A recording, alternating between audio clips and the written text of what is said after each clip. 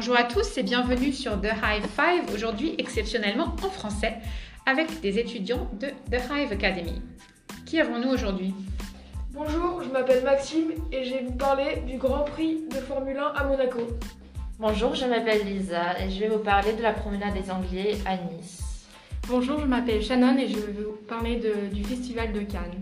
Bonjour, je m'appelle Stas et je vais vous parler du Polygone Riviera. Bonjour, je m'appelle Oma et moi je vais vous parler du Musée Océanographique qui se situe aussi à Monaco.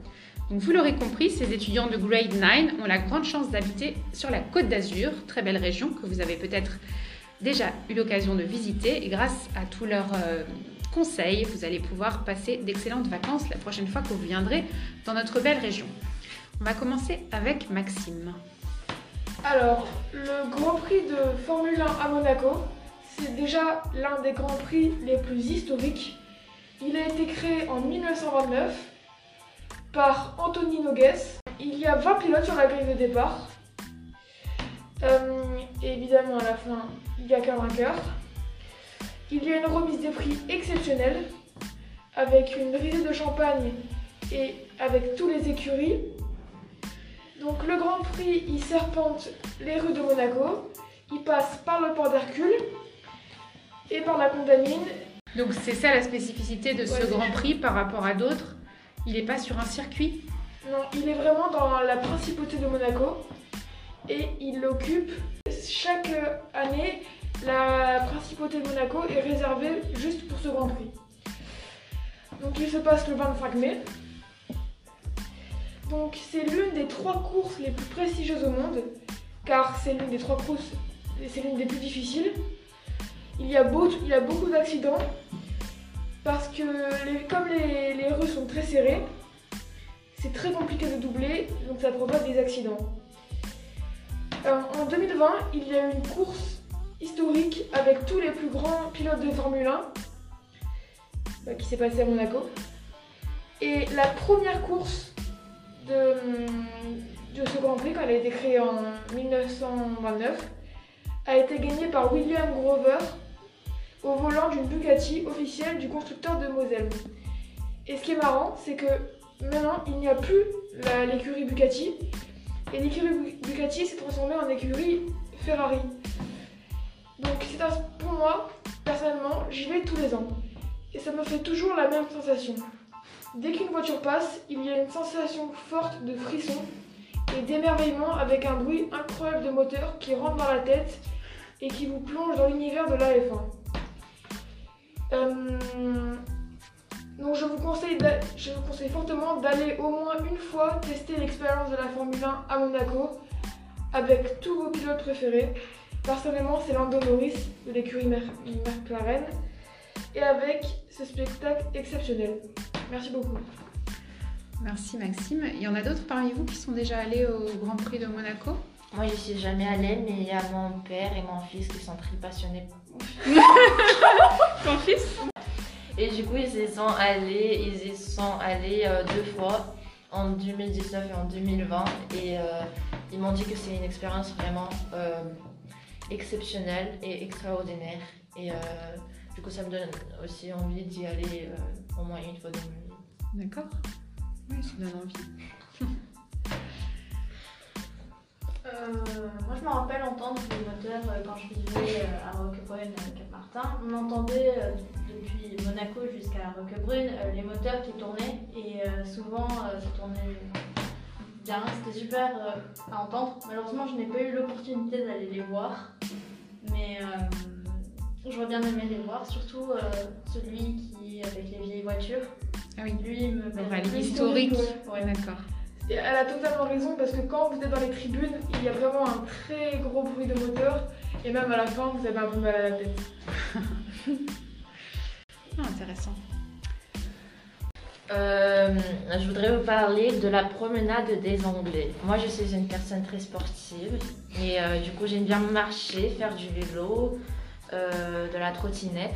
Et sur la Côte d'Azur, l'endroit parfait pour faire ça est la promenade des Anglais, qui est une promenade le long de la mer à Nice, d'une longueur de 7 km. Il y a des palmiers et beaucoup de cafés le long de la rue. Du coup, si vous avez besoin d'aller aux toilettes ou de boire un café, un thé avec un poisson, de la bière, vous pouvez bien le faire. Et vous avez la vue sur la mer à Nice. On voit des bateaux qui passent, surtout en été, il y en a plein. Et il y a des soirées sur les bateaux, pendant les nuits. Et la Promenade des Anglais a été créée en 1820 par la communauté britannique hivernante. Ce sont des gens anglais qui venaient en France pour l'hiver parce qu'il faisait trop froid en Angleterre. Et en France, surtout à la Côte d'Azur, la température était parfaite. Il faisait pas trop froid ni trop chaud. Du coup, ils ont créé cette promenade qui d'abord s'appelait le chemin des Anglais pendant 30 ans. Mais après, le nom a été changé à la promenade des Anglais. Et tout le long de l'année, quelle que ce soit la saison, on peut faire toutes sortes de sports. Il y a plein de gens qui courent, beaucoup de gens qui marchent, font du vélo, du roller skate. Et vraiment, il y a plein de soleil. Oui, c'est une ambiance très sportive quand on passe, qu'on voit tous ces gens en train de courir. Voilà, et ça me donne envie de aussi faire du sport. Surtout les week-ends quand j'y vais avec mes parents, mon petit frère, qui n'est pas mon fils. Il y a plein de gens qui font du sport et ça me donne aussi envie de faire du sport, de sortir de chez moi et profiter de la vie et profiter du soleil. Ça vous coûte rien d'y aller, de se promener, d'écouter de la musique, de faire des photos en famille, avec des amis, tout seul. Et ça va vous laisser des bons souvenirs. N'oubliez pas une bouteille d'eau et des lunettes solaires. En fait, ça vous coûte un petit peu quand même. Ouais, bon, et la crème solaire aussi si vous ne voulez pas avoir des coups de soleil et des migraines pendant toutes les vacances. Du malaise cardiaque et puis gros. Alors moi, je vais vous présenter le Festival de Cannes. Alors le Festival de Cannes est un festival de cinéma international où toutes les stars viennent et nous présentent, qui viennent avec des robes, bien habillées, avec plein de photographes autour. Alors le Festival de Cannes se déroule chaque année en mai et il dure 12 jours. Le Festival de Cannes est un grand bâtiment qui a été fondé par Philippe Erlanger. Et au Festival de Cannes, on peut prendre des photos sur le tapis rouge et on peut marcher le long du chemin des étoiles devant le palais des festivals. Et donc là-bas, on peut prendre des photos. Les stars ont laissé leur signature et leurs empreintes. Et donc c'est très... c'est classe, c'est ça. Un peu comme à Hollywood en fait. Un peu comme à En miniature. En miniature. Et Shannon, toi qui habites à Cannes, est-ce que toi, tu as déjà, en mai, tous les années, est-ce que tu as déjà vu des étoiles, des stars que tu as déjà vues dans les films ou dans des séries Oui. se promener à Cannes? Je les ai vues. Je prenais des photos d'eux et j'ai même eu des signatures de différentes stars. Avec qui? Avec, par exemple, celui qui a joué dans le Titanic. Leonardo DiCaprio? Oui, Leonardo DiCaprio. Incroyable! La chance! Wow. Moi personnellement j'ai vu Justin Bieber et on a pris une photo ensemble et j'ai vu aussi plein d'autres personnes. Et c'est vraiment sympa. Au Festival de Cannes? Oui, parce qu'en fait si vous voulez il y a tous vos artistes préférés et surtout le soir il y a vraiment, même vous pouvez le prendre en photo et tout, c'est super sympa. Pour moi, le Festival de Cannes représente un moment familial et avec des amis, de la famille. Et je vous recommande d'y aller car c'est un moment fun et amusant. Magique. Magique aussi. Merci Shannon. Et bien, Polygone Riviera est un centre commercial qui est situé à Cannes-sur-Mer. C'est un endroit magnifique.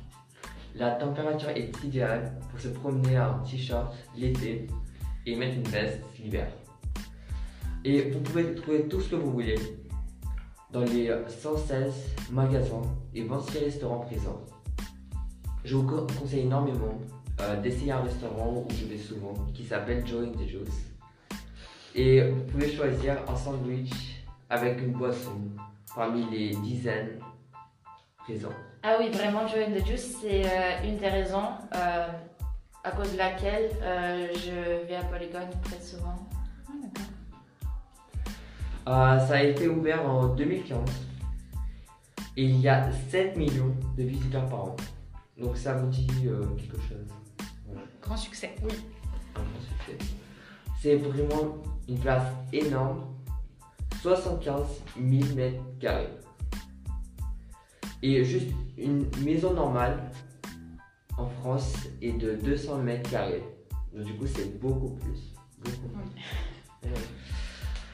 Vous pouvez manger des sushis avec des crabes dans les restaurants My Sushi.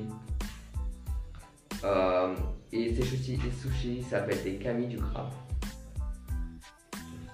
Il nous donne faim, non? Oui, effectivement. Et toi, c'est laquelle des boutiques qu'il y a à Polygone, ta boutique préférée? Je vais plutôt à Polygone dans les cinémas parce qu'il y en a beaucoup. Il y a beaucoup de films que vous pouvez regarder là-bas, je vous conseille. C'est vrai. Toi, plutôt cinéma et restaurant. Et vous, vous avez des boutiques ou des endroits préférés à Polygone? Oui. Emma, tu préfères aller où? La boutique de Doc Martens, c'est des chaussures. Et toi? Moi j'aime bien Stradivarius. C'est un magasin très grand avec plein de vêtements très cool. Et moi j'aime bien Pull&Bear, c'est aussi un magasin très grand avec des vêtements stylés pour les adolescents. Et il y a même ma mère qui achète plein de trucs là-bas. Mon fils il adore la Grande Recré, c'est son magasin préféré à Polygone. Mon fils qui n'est pas mon frère. Non, vraiment mon frère qui n'est pas mon fils. Donc chacun a son magasin préféré. Il y a aussi plein d'œuvres artistiques. Normalement, je vois souvent des espèces de sculptures ou des choses comme ça. Oui, c'est vrai. Il y a En plus, aussi ça un change. bâtiment Oui. avec Une tête quoi. Ouais, qui C'est un a donné restaurant. son nom au centre commercial. Et puis la particularité, c'est d'être en extérieur avec beaucoup de verdure, de végétation, Des comme fontaines. une petite rivière, des fontaines. C'est ça qui donne un côté assez frais et un peu différent des autres centres commerciaux. En plus, ça sent très très bon à Polygone. C'est vrai? Tu vois. Oui, oui, oui. Il y a des centres commerciaux qui puent, mais le Polygone, vraiment, ça sent trop trop bon. Il y a une odeur qui me fait penser à Polygone. Ah, d'accord, peut-être qu'ils ont Du trouvé parfum. une odeur spéciale pour attirer tous les adolescents. Ouais. Ah. Bah, il y a aussi l'odeur de McDo. Ça nous attire beaucoup.